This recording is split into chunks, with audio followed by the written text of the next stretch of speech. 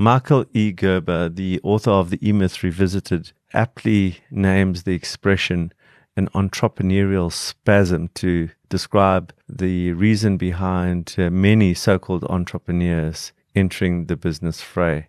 They experience one or two bursts of demand for their product or service and interpret this as actually a market signal. The most common source of these signals is the individual's friends and family who may, out of some sort of loyalty, provide the first order or orders for the product or service. They might even overpay. Hi, I'm Gareth Armstrong, and you're listening to a Razor's Edge podcast.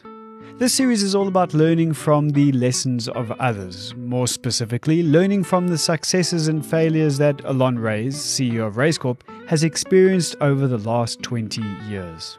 In the first episode of this series, Alon helped us examine ourselves against the question, am I really an entrepreneur?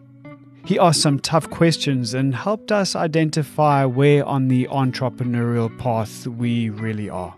In the second episode, Alon is again asking tough questions as he challenges us to more fully qualify the market we are targeting. This is a series filled with insights from a seasoned entrepreneur, and it is well worth having a pen and dedicated notebook to record your thoughts and impressions in. Let's rejoin Alon as he describes his experience of his own spasm or two that kicked off his entrepreneurial journey.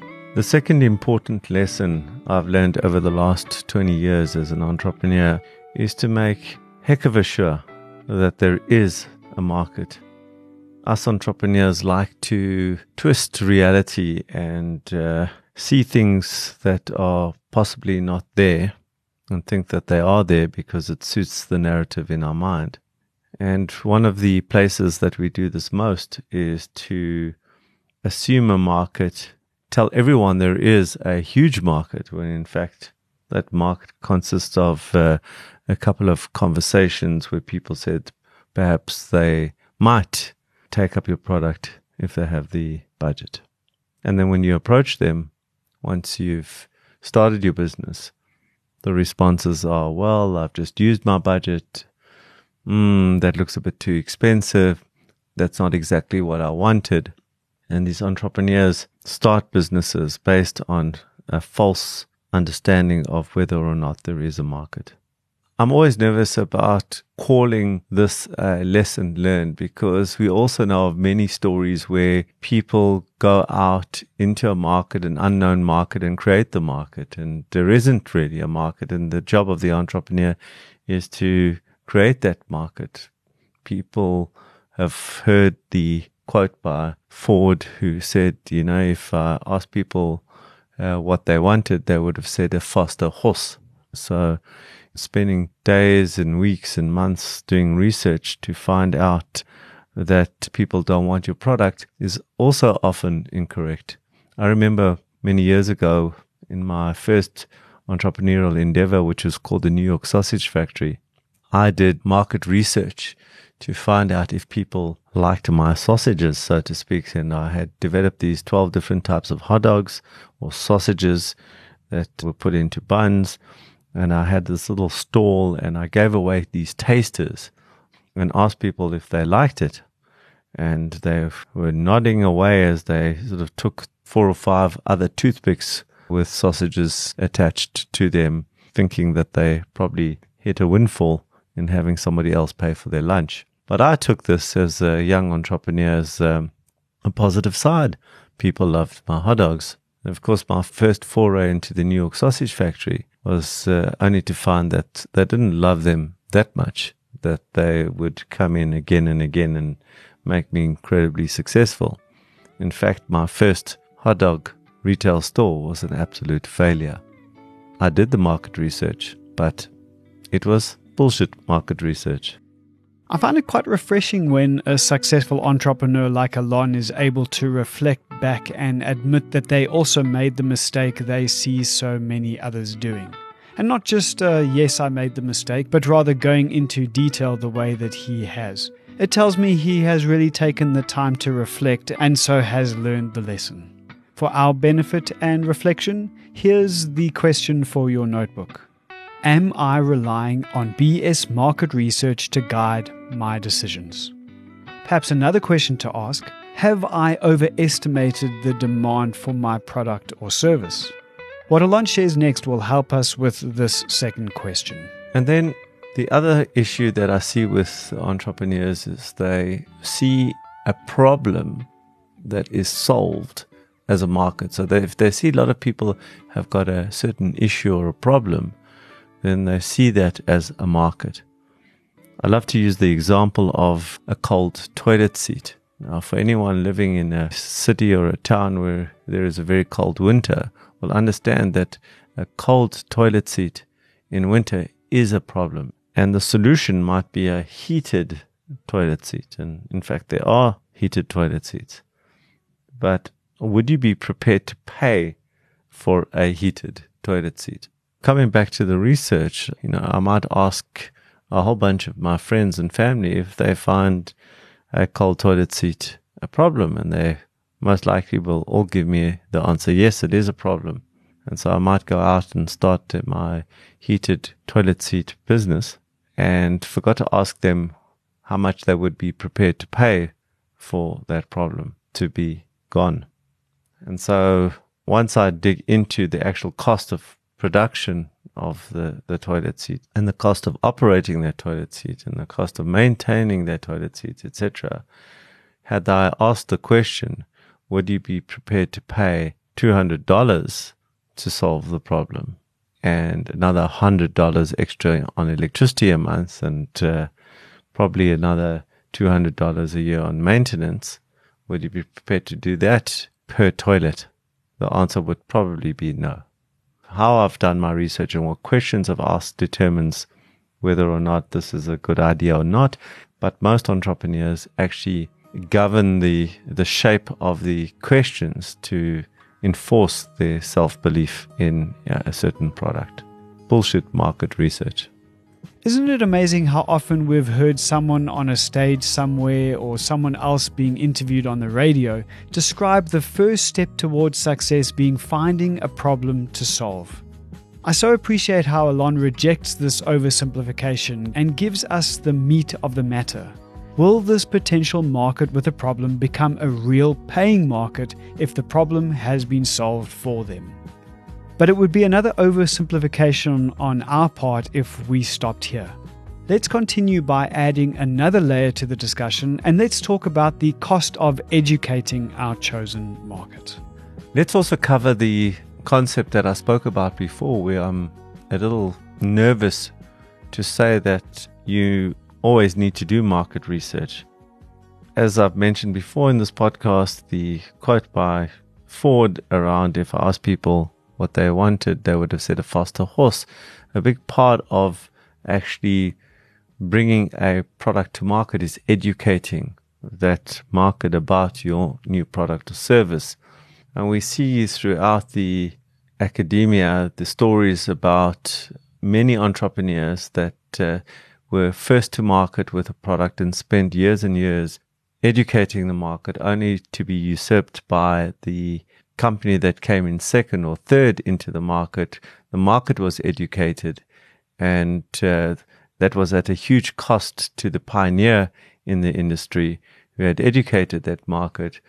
The second or third entrant into the market was watching very carefully as to the mistakes that the pioneer made, and then solved those problems in the background and then entered the market second or third. A very famous example of this is the iPad, which was actually initially, the pioneers were a company called GridPad. I think it was 1989 that was produced, and Jobs only brought the iPad into being many, many years later. But Steve Jobs and Apple was not the pioneer of the iPad concept. They had just made it sexy, had learned from GridPad's mistakes, and then had done a much better job in design and in marketing that product. Let's now add the additional layers of timing, product features, and distribution channels to the discussion. If you look at all industries throughout history, there is always a scramble in a new technology for the dominant players. Very often you will see that there are literally hundreds and hundreds of entrants into a market. There's then a consolidation phase, and then there is the big 5 or so companies that dominate that space. You saw that in the motor industry in the early 1900s when the motor car came out. There were new companies were entering the market in the hundreds around the US and Europe at the time. That certainly consolidated. There was multiple technologies from steam engines to the petrol engine to the diesel engine to the electric engine at the time in the early 1900s. And then the market settles. It decides what are the standards for that industry, and then you get the dominant companies that emerge, and most often they are not the pioneers in the industry. So am I going to be one of those companies that enters the market and then disappears? Or do I have something really that gives our business longevity? Or is it just a feature that is different to everyone else? And that's a mistake that many businesses make when entering a market, is they've got one single feature that differentiates them from their competitors. And as soon as they enter the market, that feature is now known. And without a doubt, the competitors will copy that or emulate that in some way. And that feature becomes null and void. So it really becomes around distribution and getting distribution channels out there very quickly. So to me, if you can enter a market with more than just a feature and you are able to get distribution, you are able to get your product or service out there relatively quickly and protect your distribution channels, then that would be the right timing. If you come into a market that's super mature and once again you come out with a feature, your feature will be copied almost immediately, but they have the additional benefit of having very mature distribution channels and routes to market. So you not only have the problem of now trying to defend your single feature, but you also have the concurrent problem of trying to now enter mature distribution channels. So an example of that would be, let's say you come out with a fancy new TV brand, and all the current TV manufacturers have got distributors across the globe. They've got manufacturers in different parts of the world. So their input costs are lower than yours. Their distribution channels are set. If they come up with a new product, it's simply a launch to their market, their distribution channels, which goes into all the retailers or whatever their distribution channels are, and then a whole bunch of television adverts to create demand. You coming in, you don't have the distribution channels that they have. You don't have the economies of scale in terms of componentry. And you've got this one single feature, which really will maybe find a handful of people who are interested in that feature. And before you know it, it'll become standard in the next iteration of your competitors' TVs. Let's recap before we hear a final thought or two from Alon. Are you relying on BS research to qualify our push into a market? Have we overestimated the size and interest of our potential market? Is our market willing to pay the right amount for the identified problem to be solved? What is the full cost of production? Have we considered all of the costs of taking our product to market? Has our market been educated, or do we need to do the educating? Is our timing right? Are we sufficiently competitive? Will we be able to pull clients away from their favorite brands, and what will that cost us? And are we in fact able to distribute our product?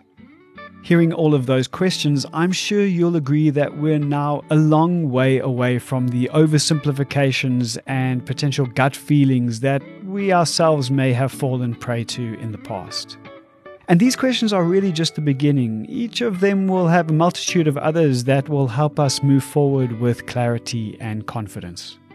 Now, there's one more thing that Alon hears from almost every entrepreneur that pitches to him. And as we were recording this, I couldn't hide my blushes as I reflected back on my early days in business, saying exactly the same thing to another mentor of mine who was willing to hear my pitch at the time. So I think my last point is the statement, if I just get 5%. Many entrepreneurs who come to Raise Corp for investment in our Partner Elite division will pitch to me and say the market size is 100 million or 100 billion or 100 gazillion. And then the next sentence is, and if we just get 5% of that market, then ... And at that point you switch off, because the incumbents in the market are not going to give up that 5% without a fight. It's very difficult to get 5% of a market. It sounds like a small number. It really, really does. But it actually is much more difficult than people think.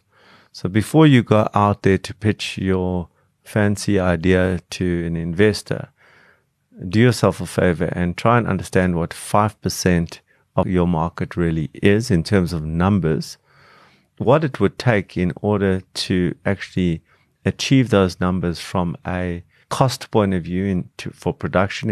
In other words, the working capital to actually build that many units, and then how many distributors, how many clients you would need in order to actually purchase 5%, and then the cost of acquisition of those clients. When you add that all up, it will most certainly be way more than the investor is prepared to put into the business.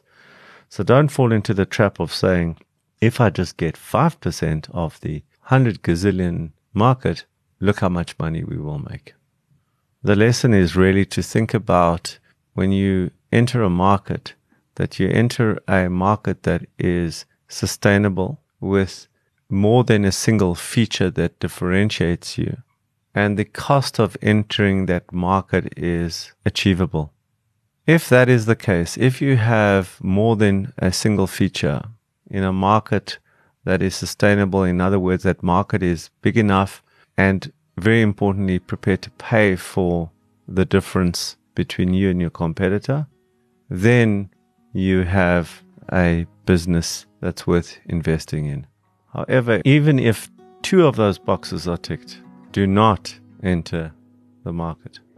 Well, it can't get more definitive than that.